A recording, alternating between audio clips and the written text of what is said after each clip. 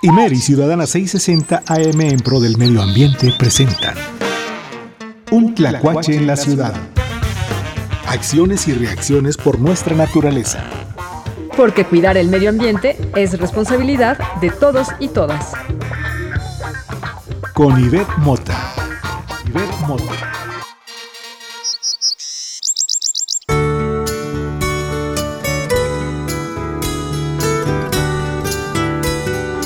Bienvenidos a Un Tlacuache en la Ciudad. Mi nombre es Ivette Mota y los saludo a todos y todas nuestras radioescuchas como cada semana. Gracias por continuar en la señal de Ciudadana 660 del Instituto Mexicano de la Radio. Y hoy nos vamos directo al tema porque es un punto que debe ser de gran importancia para todos los citadinos y es hablar acerca de la calidad del aire. En últimas fechas, con esta situación de la pandemia, la movilidad en la ciudad disminuyó y hubo momentos en los cuales la ciudad realmente tenía una calidad de aire aceptable, agradable. Sin embargo, no podíamos salir. Es muy importante conocer la calidad del aire y las implicaciones tanto ambientales como de salud pública que esto genera.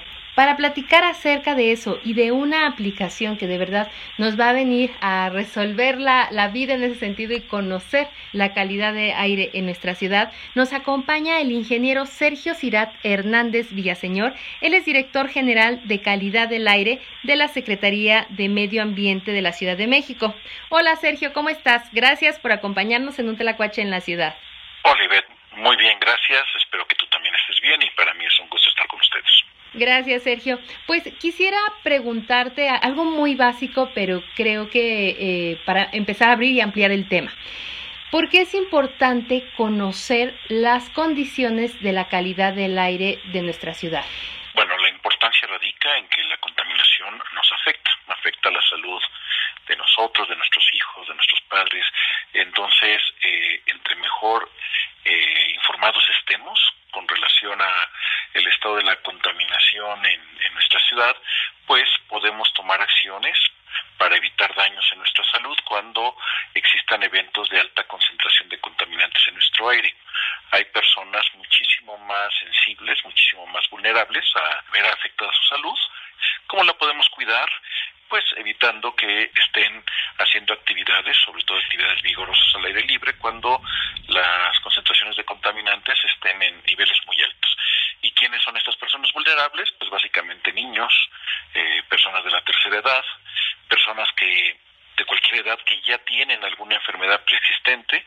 Estas personas tienen que tomar precauciones porque el aire contaminado puede tener un impacto sobre esas enfermedades ya preexistentes y afectar aún más su salud.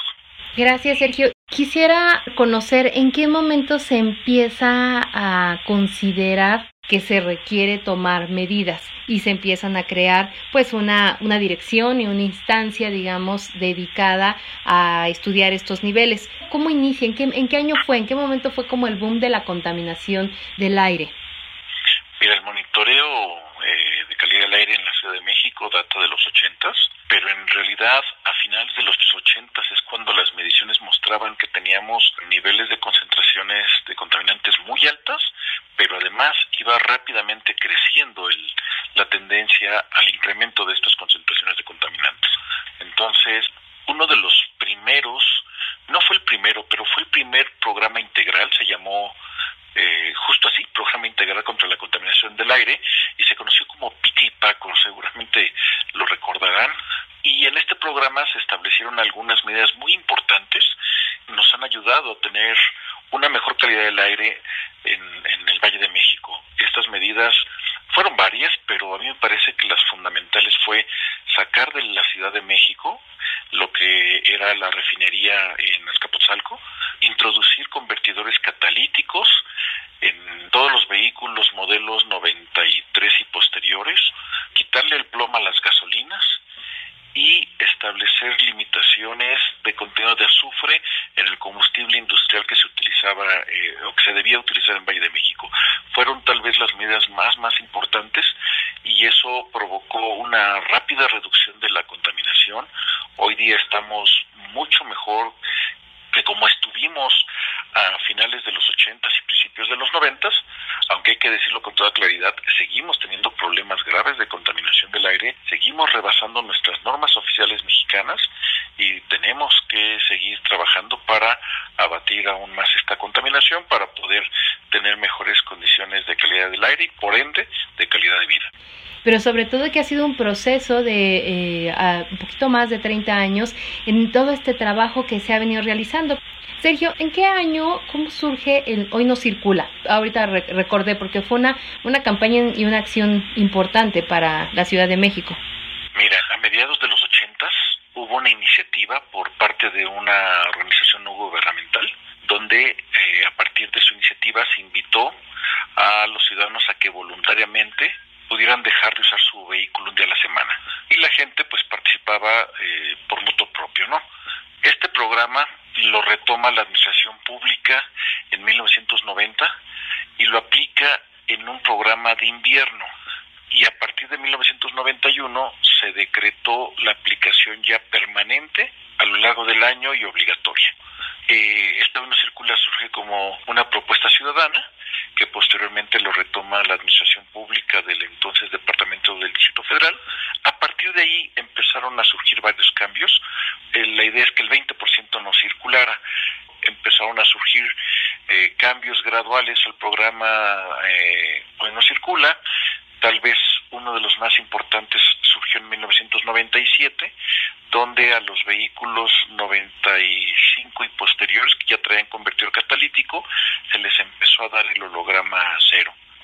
Y a partir de ahí han surgido varios cambios. Ustedes recordarán que en su momento también se hizo un cambio porque originalmente solamente aplicaba de lunes a viernes. En su momento fue cuando se determinó que también el sábado se incorporara el Hoy No Circula.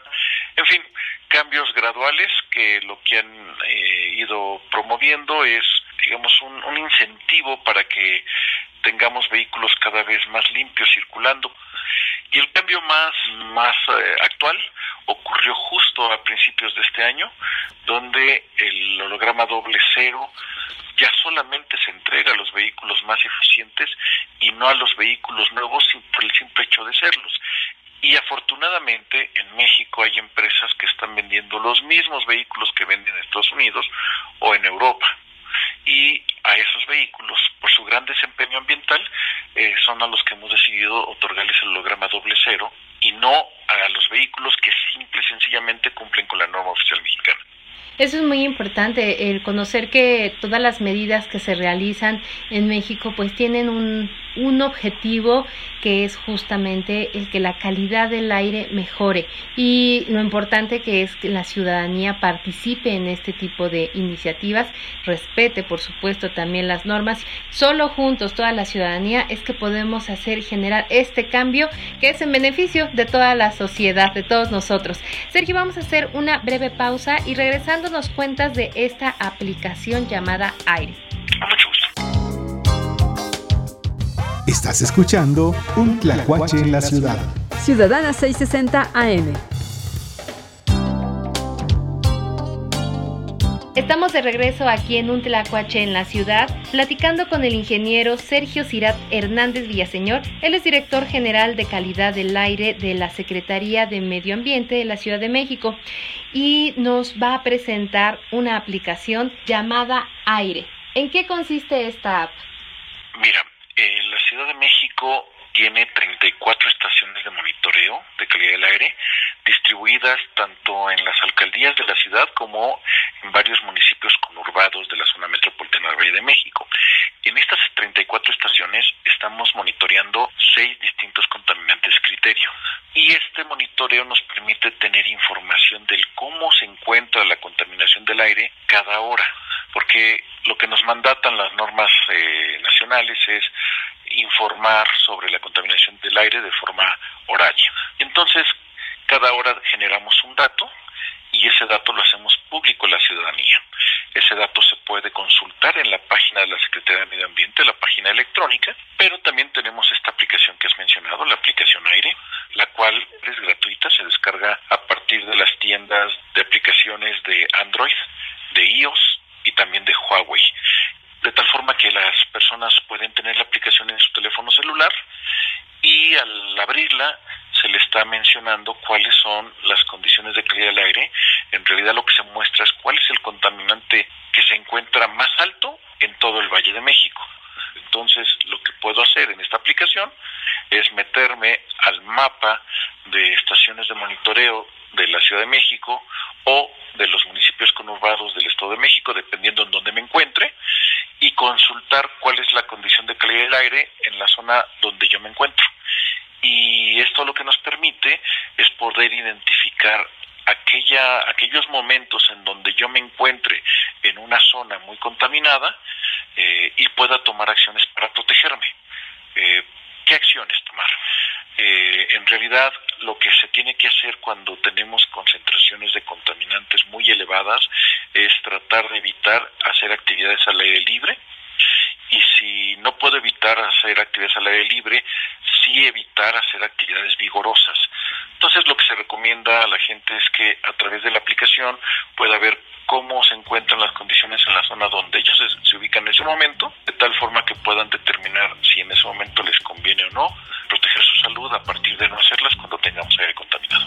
Perfecto, Sergio. La información que nos diste, concisa, clara, precisa y muy importante. Sergio, muchísimas gracias por esta información que nos compartiste hoy. Al contrario, Ivette, muchísimas gracias por la invitación. Gracias por acompañarnos en un Tlacuache en la Ciudad. Los dejamos con la siguiente recomendación. Recomendación de la semana. La aplicación Aire fue desarrollada con el propósito de facilitar a los ciudadanos el acceso a la información que genera el sistema de monitoreo atmosférico en la Ciudad de México. Cada hora indica el estado de la calidad del aire en la ciudad, sus riesgos y recomendaciones. Puedes obtener la información de la alcaldía en la que te encuentres en tiempo real. La aplicación tiene cobertura para las 16 alcaldías y algunos de los municipios conurbados del Estado de México. Se puede utilizar en cualquier dispositivo móvil. La aplicación es gratuita. Descárgala. Es importante tomar acciones que permitan bajar los niveles de contaminación y mantenernos sobre todo informados de las condiciones ambientales. Gracias por acompañarnos en un Tlacuache en la Ciudad. Mi nombre es Sibeth Mota y los espero la siguiente semana en una emisión más. Agradezco la coordinación de información e invitados de Mariela Esquivel Solís en una producción de Claudia Flores para Ciudadana 660 del Instituto Mexicano de la Radio. Imer y Ciudadana 660 AM presentaron Un Tlacuache en la Ciudad. Te esperamos la próxima semana, misma hora, misma estación.